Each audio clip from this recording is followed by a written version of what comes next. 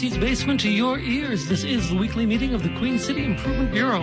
On this evening's Queen City Improvement Bureau, we have housing first, housing last, housing the whole way through. Along with that, we have innovative revenue tools, outstanding improvements, and as usual, so much more. This meeting is now in session.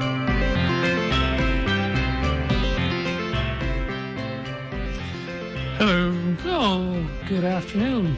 How are you doing? Not too bad. Not too bad. I'm just, I was tinkering with the time machine, changing more bits of history.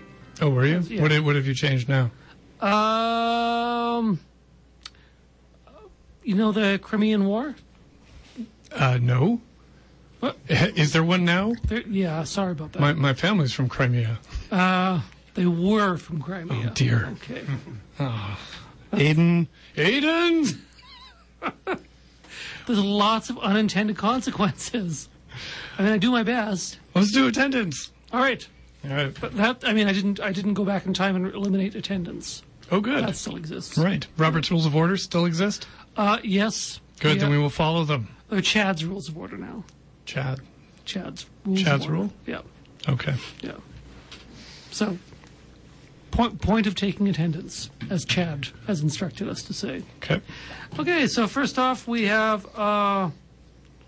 we've got Holden Peace. Holden Peace. Yeah, actually, he was a thriller writer, like a spy thriller writer from the 60s. Was he any good?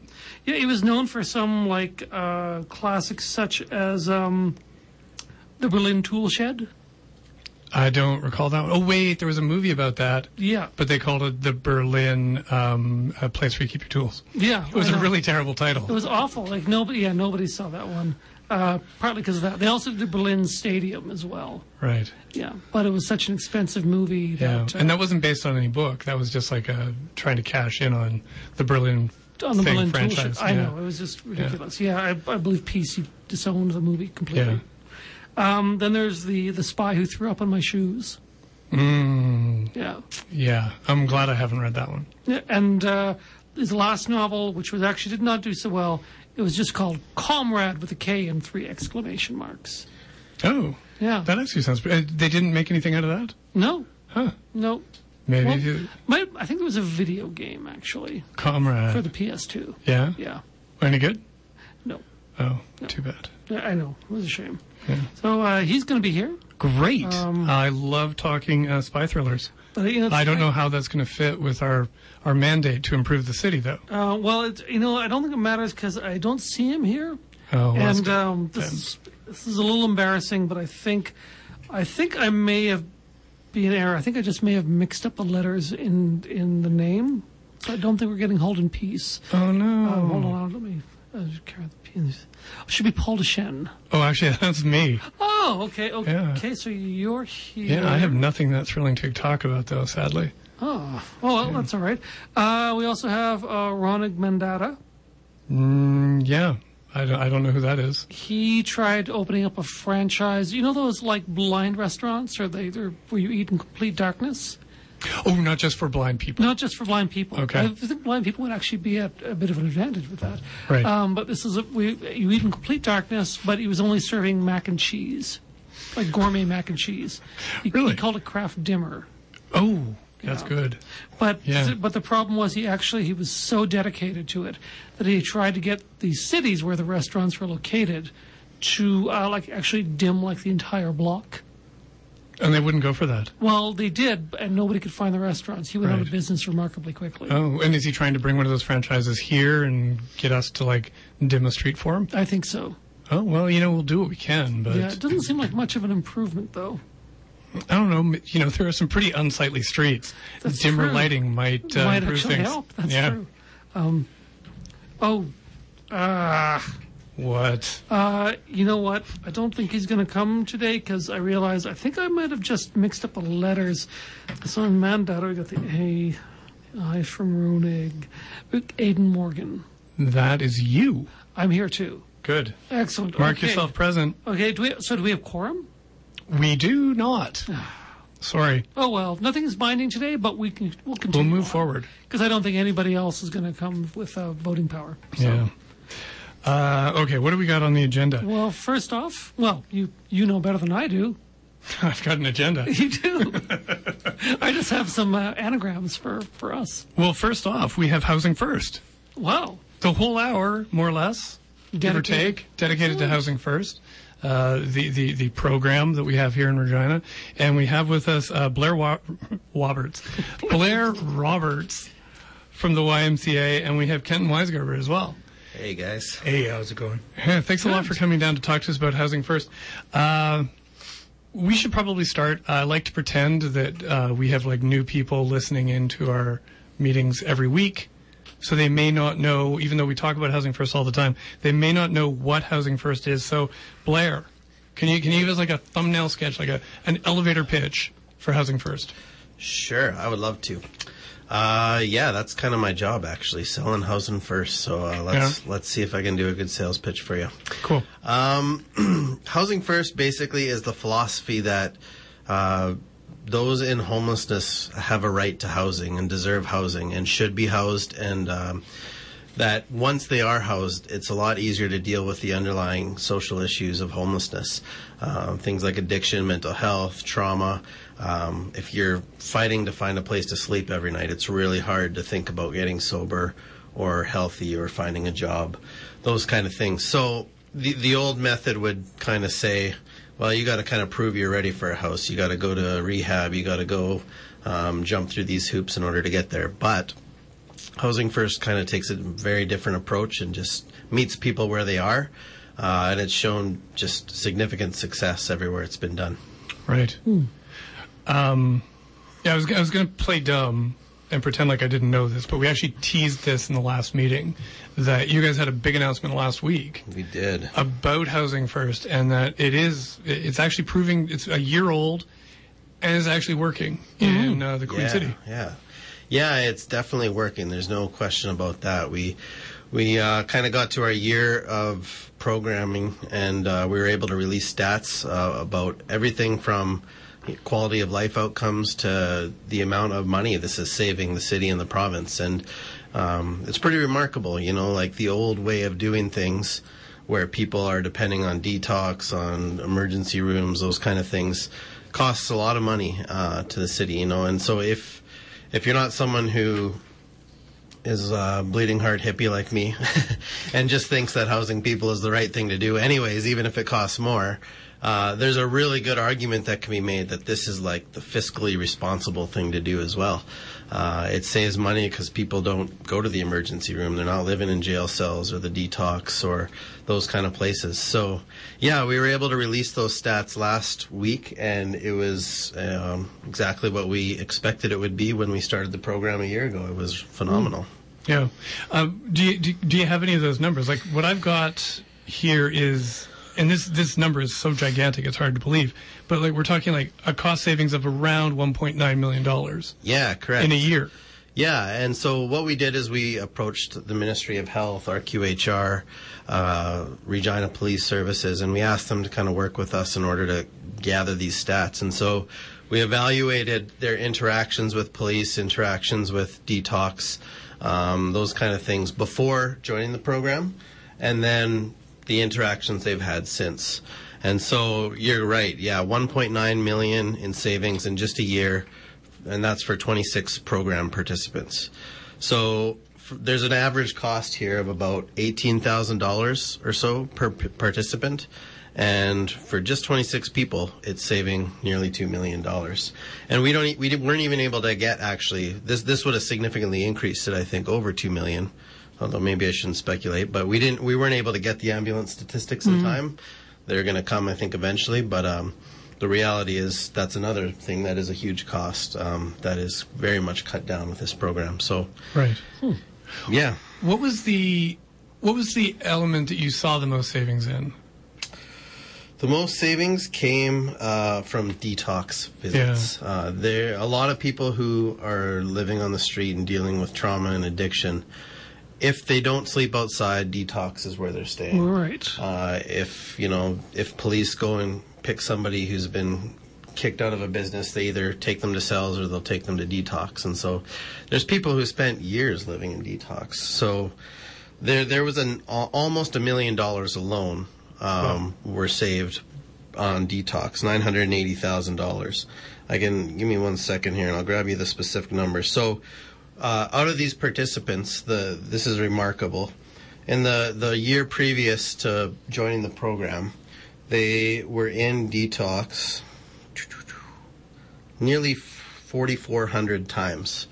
So just the 26 people? Yeah, just those 26 people. Once they joined Housing First, in the year after, there's only 440 nights in detox. So is that like a 90% drop? Is what we're talking? 91% drop in detox visits. Wow. And so, those beds are open now for other people who are struggling. Instead of a place being at capacity every night, they're able to help more people, and theoretically, it should save money to the system in the long run if we keep on building on this program. So, right. That's when you think about like how many days like in detox that is for these 26 people. 4,400. I can't do the math. 26 into 4,400. Like, that's a miserable way to have to like spend that much of your year. Having to like spend it, going into detox and having those interactions with the police. Like, the quality of life that people are living has to improve dramatically. Yeah, no question about it. I think, the staff at places like that are remarkable, but they're not fun places to be. Yeah. So I hear people that I've talked to who have stayed overnight in detox, they'll avoid it at all costs if they can. It's not a place to hang your hat. It's certainly not a place that you'd call a home. So, it's pretty amazing when you see a 90% decrease in that. So these people now have a place that they can feel safe and comfortable at home, and it's beautiful. Yeah. The policing was also a big drop. The police must be pretty happy that they're seeing this service calls that they must be like not having to come out for anymore. Yeah. Has to make their lives a lot easier too. Exactly. Yeah. Similar numbers for policing. I think in the year previous there was 1,153 calls for service. So that's just them going out to check on it and like, hey, we're having an issue here. And the year after there was 124 only. So again, huge drop. And if you look at arrests, there was on those calls for service, there was 857 arrests the year previous. And then after being in the project, there was only 58. Yeah. So, it's amazing. Evan Bray, Chief Evan Bray, has been a big supporter of the program. I know he really believes in it, especially just when he sees the impact that it's had. He's shared stories about their officers who they'd have daily interactions with some of these people who hated them, and now they'll go into their apartments for coffee and visit them now. Really? And cool stories like that are starting to happen where people are getting healthy and people are coming together. It's really cool. That's remarkable. Mm-hmm. How did this happen in Regina? How did the YMCA pull this together with, like, you guys have partners that you work with? Correct. Yeah. Yeah. I should mention that we're on 91.3 CJTR, Regina Community Radio. This is the Queen City Improvement Bureau. We're speaking with Blair Roberts about Housing First. What did the YMCA and your partners, what did you guys do over the last year to get this program to succeed the way it did? Sure, yeah. There's been a lot of behind-the-scenes work. I think the main bulk of the credit has to go to Phoenix Residential Society and the Phoenix Homes program. Kendra Giles is the program manager, and the staff over there, they're like one of the most remarkable groups of people I've ever met. Just their enthusiasm, their joy. Kenton, I'm sure, can speak more to that too. Just the phenomenal women. Yeah. They're good people for sure. They just take good care of people. So they've been a partner since day one. We put out an application process that was really competitive. There were a lot of good applicants, but ultimately we believed Phoenix had the best ability to run this program with the limited amount of funds that we had. So there's been a lot of meetings. Phoenix has built this program right from the ground up. Like, they've started building an intake and assessment program where if you are homeless, you can go to them and they will kind of meet you where you are, try to assess where you're at, and try to find you support either if you qualify for the Housing First program or direct you to another service that can help you. Now, there's a huge backlog of people on that, but that's something Regina didn't really have before. It was just kind of chaotic, where people were going from service to service trying to find the best place to help, and none of it was really coordinated or organized. So Phoenix has built that. They're building relationships with landlords in order to get apartments across the city for people to live in. And then, of course, the daily process of checking in with the people in the program and making sure they're supported and have what they need. And so I want to make sure that they're like highlighted as I just love them. I think they're remarkable. This year we've added Carmichael on as Housing First, Carmichael Outreach as Housing First team as well. And Circle Project is another one of my favorite groups that is offering cultural supports to the people in the program. Because the reality is a lot of the people in our program right now are Indigenous, and they need that connection and want that connection to their culture. It's very significant, and it's important to provide that for them. So basically it's been a year of a lot of meetings, a lot of trial and error, trying to figure things out as we go along. We're trying to work really closely with all the other community groups that are doing housing and make sure that we can all work together. And sometimes it works smoothly, sometimes it's more difficult than others. But I think if last week in the stats proved anything, we're on the right track. Yeah.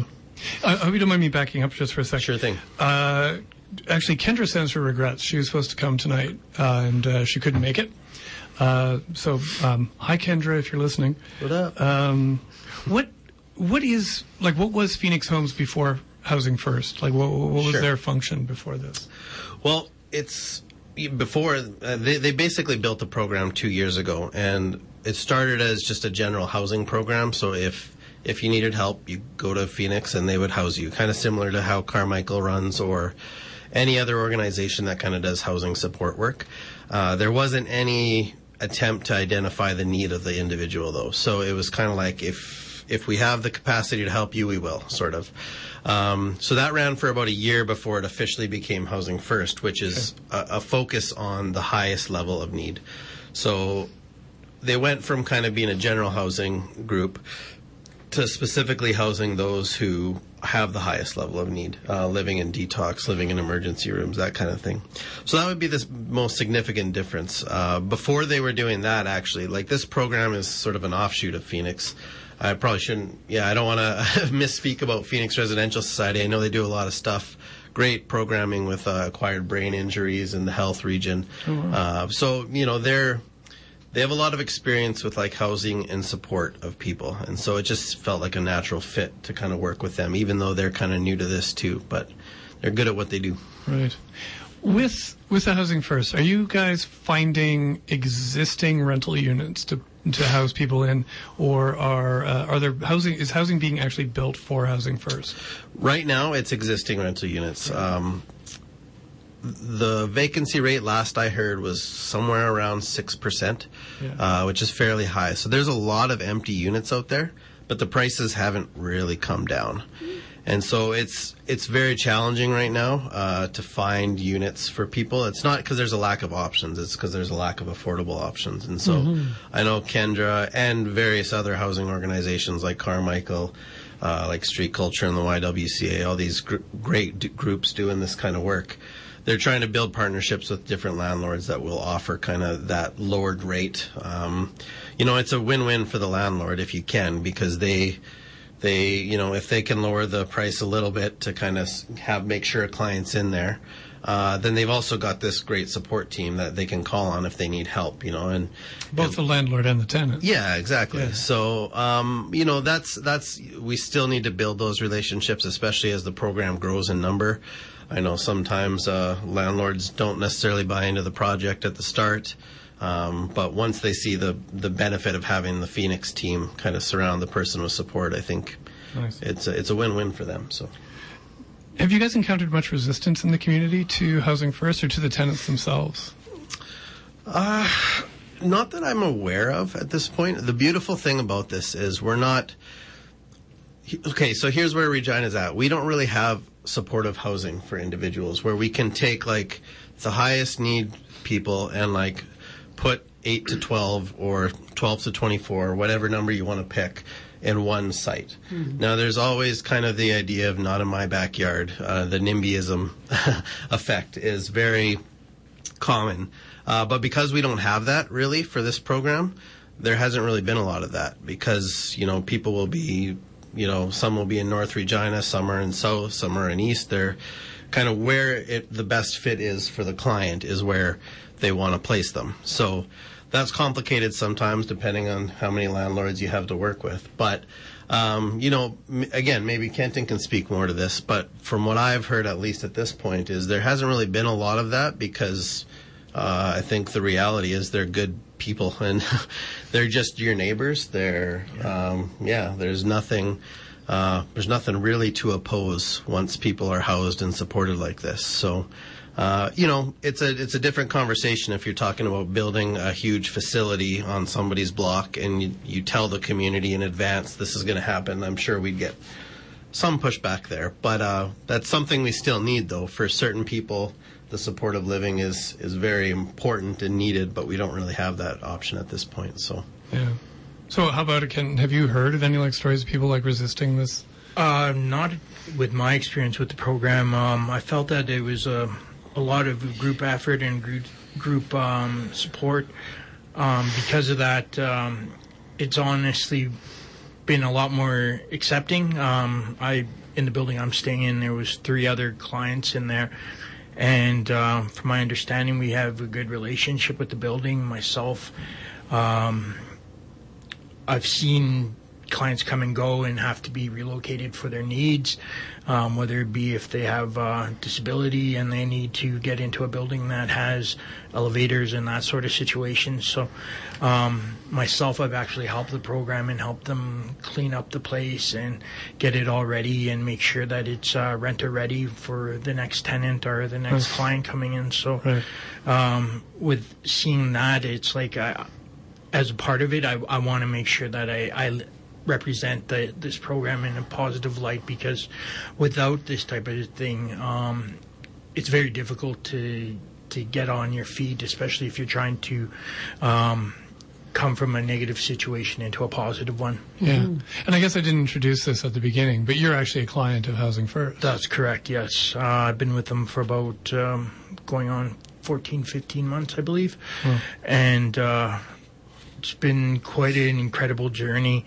When I first came back I was living in Alberta, and I came back, I went from having a very well-off life, being able to provide for myself, very comfortable living, to relocating back here with literally just the clothes on my back, and to try to secure a home when you don't have a fixed address or secure a position in for work and you don't have that type of information, it becomes very difficult. A lot of places do require you to even have an offer letter just to get in there when you're doing the application process.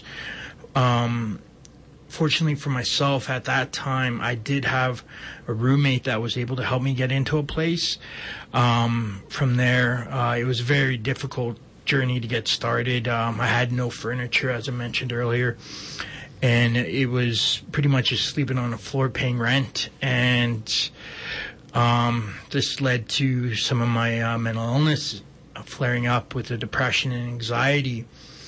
And how I was relieving it was my addiction. I would drink after work or drink to just try to not think about these types of things. And as I learned with addiction, it is progressive, and over time it started to become problematic in my life, and I lost control. So my roommate and my employer at the time decided that it was best that if they went their separate ways. There was no way I would have been able to keep my condo, even though I had a pretty decent relationship with the landlord. It was infeasible at the time. At that point, I became homeless, and it was from being in a situation where I was comfortable. I had a purpose, and then from there, I'm on the streets. And the thing about looking for work is after you've done it for about 8-9 hours for 3 days. There's not really much you can do except play the waiting game. And that's where I was. I was couch surfing. I was spend my time downtown hitting the pavement, trying to apply for the employment and hopefully finding something to get a position so I can save up enough money so I could pay that damage deposit. And it was a difficult road at that point. Like, I took a lot of things that we all take for granted. I've said this in the conference, was being able to get a drink of water whenever you like, being able to keep food for 12 hours, finding shade when it's hot, finding warmth when it's cold. Myself, I would find vents that were blowing out heat just to stand by, because if you're in the mall all the time when you're homeless, that's where your loitering becomes an issue. So that would cause more strain on the public, and going into that situation not feeling any worth, and fully engulfed in my addiction and, as I said, my mental illness, I turned to detox to see if maybe there was a new way of life that I wasn't aware of, because at the time I didn't have any self-worth. I didn't have a home. I had no support. And the only thing I had when I went into detox is I had a desire to sober up and change my life. And that's where, as I said before, the angel Kendra, she came into my life, and she explained that there was this Housing First program. I told her a bit about what I had been through and the situation that I've been going through, dealing with some, as I said, mental health issues. And she decided to do the application for the program, which I met the needs. This is in the very, very early stages of the Housing First program. It was actually in its infancy at that time. So it was something new. They didn't even know what they were yet. And they're like, oh, yeah, they didn't know what they were, and they wanted to help me out and get me back on my feet. So what had happened from there is they told me that I was the second on the list. So I decided at that time to proceed with my recovery, and at that I went to treatment. And when I came out, I didn't have anywhere to stay, and Phoenix actually helped me out at the early stages because they hadn't secured my home yet. They helped me by putting me into the Coachman Hotel, and it got me off the street. There was a little fridge in there, and it was the first time in, I'd say, probably 4 or 5 months that I had my own space, not being institutionalized, but detox. As you mentioned, detox is not exactly the greatest place. It was a situation where you would go in there, and it was very, very managed, very small area where you would bring 2 sets of clothes type of thing. And it gave me a lot of reflection time, and it gave me a lot of time to learn about what I was dealing with. So in that sense, I was grateful for it. And that's why I feel that Phoenix is a great program, because they're keeping the individuals that, as the stats say, are repeatedly going in there. They're getting other individuals like myself that came in there, and this was the first time I decided to reach out for help and to decide that this is a turning point in my life, and I wanted to become a productive member of society.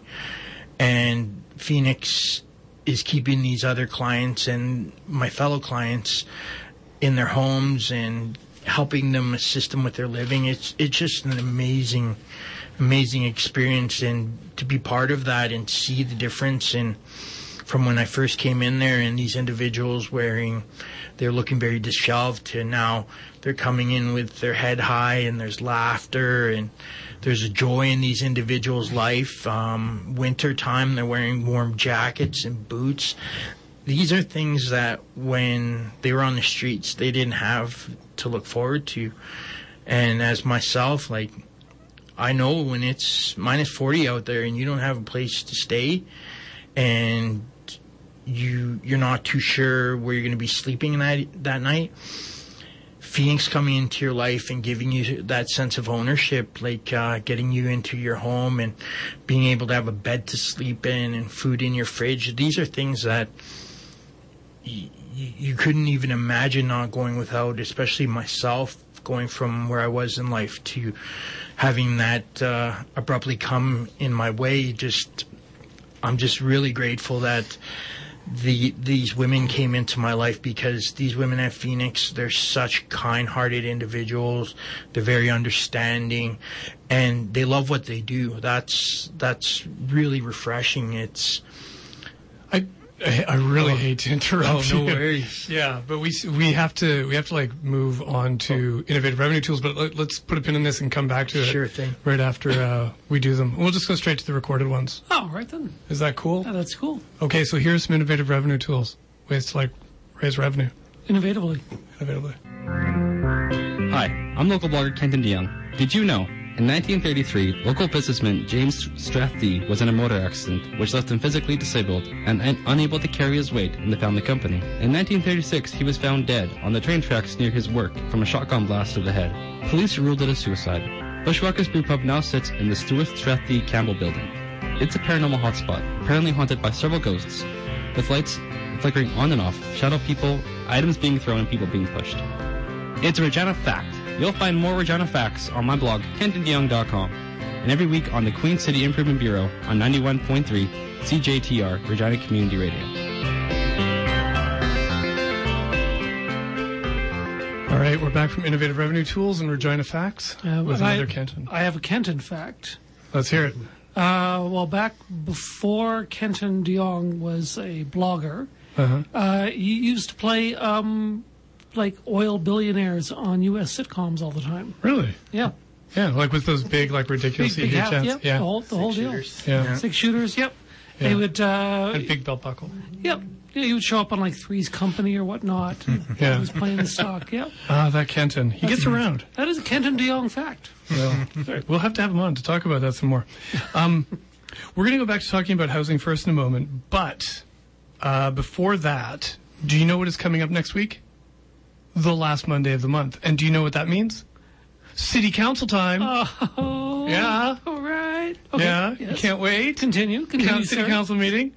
On the agenda this time, there is the taxi bylaw review, which we dug deep into last week. We did. Also, there are things like there's a proposed redesign for the city website that needs to get approval. There's also a recommendation to give the Broderick residents a heritage designation and a request for $1.3 million from Regina Exhibition Association Limited to upgrade the Brandt Center in advance of the Memorial Cup in 2018. That seems like a real request. It is. Now, this is just what we know so far because it's just based off the draft agenda. Mm-hmm. Normally, what we try to do at the Queen City Improvement Bureau is we've been putting together trailers to get people's spirits up in advance. Right, to get them to come out to the meetings and boost the enthusiasm for city participate council. In the civic process. Yeah. And normally what we do is I've been subcontracting these trailer productions out to like a group of kids, elementary school kids, but they're all on summer break. Unreliable. They're just unreliable. And they're kind of lazy. And they didn't want to do a trailer this month. You think they'd be grateful for the work? You'd think. But no. You'd think, but they're like, the lights are hot and the makeup is toxic. But and Mr. Deschênes keeps screaming at us. Yeah. Oh no. Yeah. Emote harder. So this time I had to find somewhere else I could shop this contract out to. I did find someone else to do this. Actually, something. Oh. Yes, the Apple IIc that we keep in the back. Very nice. I knew that's why we kept it. Yeah. I knew there'd be a use for it again. So I went to the Apple IIc and I just basically I entered all the parameters about what we know about the council meeting in advance. I hooked it up to the internet and I just let it go. Turns out our Apple IIc is a big fan of 80s Matthew Broderick films. Oh, good. So what I've got for us is a computer-generated City Council preview. Let's hear this. America's front line of defense is this computer. It is totally secure. Or is it? You're really into computers, huh? Yeah. This computer company is coming out with these amazing new games in a couple of months. I want to play those games. Wow. What? We got something. Games refers to models, simulations, and games which have tactical That must be them. strategic application. Greetings. City Council is near. Shall we play a game? Love to. Let's play. Global thermonuclear war. I have a better idea. Let's play Taxi by La Flip Flop. You're a taxi driver and you try to implement rule changes to make the game more fair. While I reset the game back to its start state, there is no way to win. Ha, ha. All right. The trajectory headings for multiple impact re-entry vehicles. What's that mean? I don't know, but it's great. Actually, that's a request for proposal to redesign the city's website. You like computers? You should submit a bid. What if I should use my subs? Subs? Are you crazy? Why don't you put the heritage designation on the Broderick residence? That's more your speed, Ferris. What the hell's happening here? Oh my god. Oh, calm down. It's just another request for $1.3 million for Regina Exhibition Association Limited. Must be a Monday. Is this a game or is it real? Seriously, I couldn't care less. Queen City Council Games. Almost as boring as Oregon Trail. Coming soon to Henry Baker Hall. All right, so that's our trailer for Monday's council meeting. I hope everybody can make it. I feel like I've died of dysentery and gone to heaven. Okay. Also on the agenda, park naming. And a game we could play later on is guess what? Crazy lefty motion that Andrew Stevens is going to try and pass. That's fantastic. Yeah. I love this. Okay. Yeah. All right, so back to Housing First on CJTR 91.3 Regina Community Radio with the Queen City Improvement Bureau. We're talking with Kenton Weisgerber, a client with Housing First, and Blair Roberts from YMCA. They're the lead partner on this project. Kenton, you were mentioning, just the whole process of getting into it, into Housing First. There's 26 people. How does one become like a client of Housing First? What do you need? What do you need to do to get into the program? From my experience, it was getting in contact with them, whether it be going down there and doing what they have is known as a SPDAT. They take some qualification questions on your mental health, your addiction, these sort of things, and depending on how you are, you answer, there's a rating system on your need, whether it be high or low. And when I had went into it, I had one of the higher ones, so they said at that point I qualified for the program, and I was put on the waiting list. So from my understanding, it's a very straightforward question, kind of asking about different aspects of your life and that sort of thing without going into too much detail about it. Right. Something I don't know, and I don't know if you can answer this, Ken or Blair. Is there a triage process to Housing First? Like, are they looking to take the people in the most need for housing, or the people who they just think are the safest bets to succeed in the program? It's more of a need. There's a lot of individuals with disability. Myself, I have some physical disabilities as well, so because of that, I qualified for the program.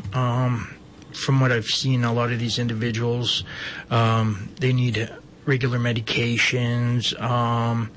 Even a lot of them need help, assistance with walking, crutches, walkers, that sort of thing. So from what I've seen, it's been a lot of individuals that have a need. Yeah, Ken mentioned the SPDAT before. It's a really long service prioritization decision assistance tool. And so I mentioned earlier that yeah, Phoenix has actually built this whole intake and assessment system, and this is one of the tools they use to determine the level of need. And so they go through people's health issues that they've had, mental health struggles. They basically go through every possible life scenario that you could imagine.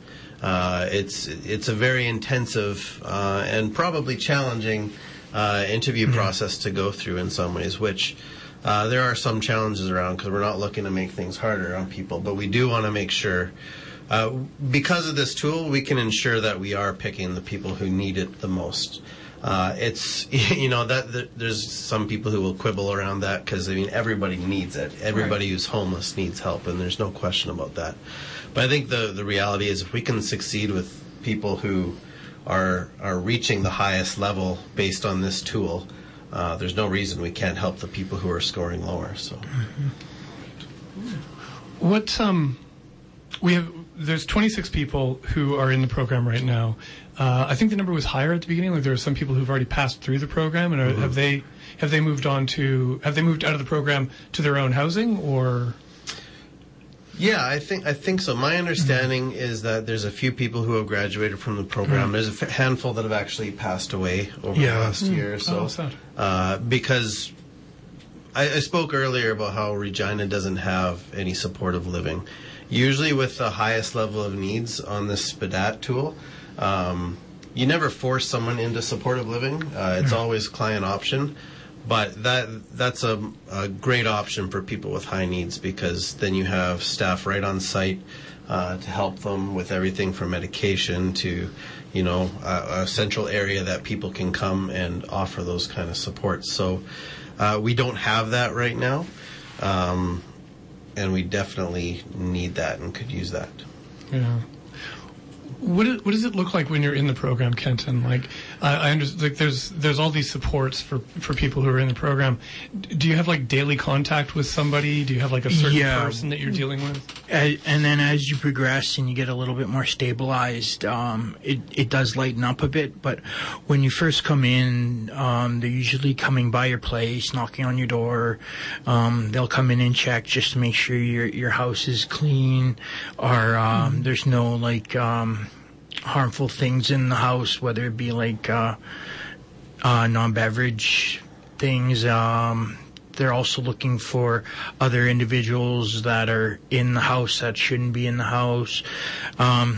They do ask you if you do have those types of people in your life, so they can kind of get an idea, just in case, like, say, you're having people coming over and they're taking advantage of you, taking your food, that sort of thing. So what they're really trying to do is keep those individuals out of the people who are trying to get on their feet again. Another situation is, though, they helped myself with my 12-step program, getting me there, ensuring me that because I wasn't familiar with how social services worked, they walked me through that, helped me get in contact with a worker. A lot of these other clients in the program, they don't have the comprehension to deal with that sort of thing, so Phoenix takes control of that situation, deals with the worker, deals with the visits, deals with the cost of living, deals with paying with the rent. These are other things that they're really, really hands-on with. And if you need things, if you have requests, you just put it in with the Phoenix and they'll do everything they can. Myself, when I first got into the program, I didn't have furniture, so they helped me get furniture for my home, so I have a place to sit and a TV to watch, sort of thing, just to kind of fill my time. They're really about making sure you're comfortable is the main thing, and making sure that you understand that they're there for you. If you need someone to talk to, they're more than willing to listen to you with your caseworker. There's a lot of support staff that they help other individuals that have mobility issues get groceries, that sort of thing. So it's a lot of hands-on helping that all these clients absolutely need, in my opinion. You're looking really good. Thank you. And so what are you doing now? Myself, I'm trying to further my education, so I'm a student. I was attending South Poly to do some upgrading. I have long-term goals to go after my business administration. When I did clean up, that was something I decided that would be in my best interest, is furthering my education, just so then I can have a little bit more secure living. And myself, since I've cleaned up, I've taken a lot more better care of myself. I take great pride in trying to be a good role model to other clients as well, as when I take ownership for that, because there's a lot of people that they don't understand that that you don't have to be stuck in that cycle. You can ask for help and you can get help. And myself, it's been a long journey to go from where I was to where I am now, and it's been an incredible journey. I'm not going to sit here and tell you it was easy. It wasn't. It was a lot of self-work and meditation, stuff like that. Getting in contact with my culture was a big part of it. My prayer, that sort of thing. It's giving me a new look on life, and how I see myself is I want to be the person that Phoenix can look at and say, well, this gentleman here gives us hope and builds trust on us, and me just doing what I can to be a good example, and then the stats go hand in hand. It's phenomenal, like being able to sit here and talk to you about this and being asked to speak at the event. It's very humbling, like, to see that, like, this hard work is starting to pay off, and it's building confidence in programs like this. And that's my way of giving back, because I don't have the means to give back financially, but eventually, once I do have education, that's what I would love to do, is be able to support programs like this, because what they're doing for these individuals and how hopeless they come when they first come in through the door, like being at the center and seeing them come down, and they're ashamed almost. And it's like, well, life sometimes is hard, life can be unpredictable, and life can take you by surprise. And that was my situation. It wasn't that I planned on it. It happened that way. And because of Phoenix, they got me back on track. They got me into counseling and working on myself and building my self-worth. That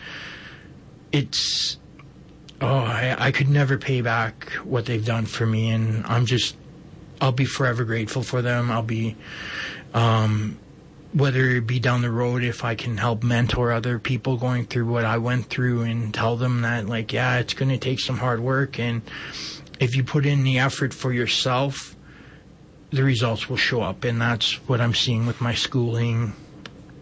I just wanted to ask you, there's 26 people in the program right now. You've spent time out on the streets.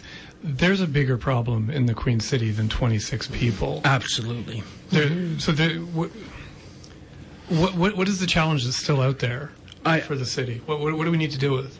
I think education's, like, educating individuals on this negative stigmas towards this. A lot of people, if they're given a chance and just given a bit of assistance, they can live a very manageable life, as opposed to being out of control. As the numbers show, it's like the police aren't being occupied by unnecessary situations, and they're actually helping, and they're able to attend actual crimes. Detox is a great example of that. Like, as I said earlier, you go from having individuals be in there 20, 30 times to even hundreds of times, to having room for individuals that are first-time people coming, deciding that they need to change their way of life as well. Right. So, and maybe before it becomes a chronic thing for them, they can get the help right away. Exactly, and like those centers are designed to help you educate, help you get clean, and help you point you in the right direction if you decide that way of life is the best option. I'm sorry, we're kind of running up against the clock here. I've got one quick question for you, Blair. What's next for Housing First? Sure. Yeah, I think I mentioned earlier we've added Carmichael Outreach as a Housing First team. So our hope would be, there's 26 people this year through Phoenix. We never put a number on it. We're not looking to pressure Carmichael into getting 26 or more, but theoretically we should be able to see more people helped through Carmichael this year.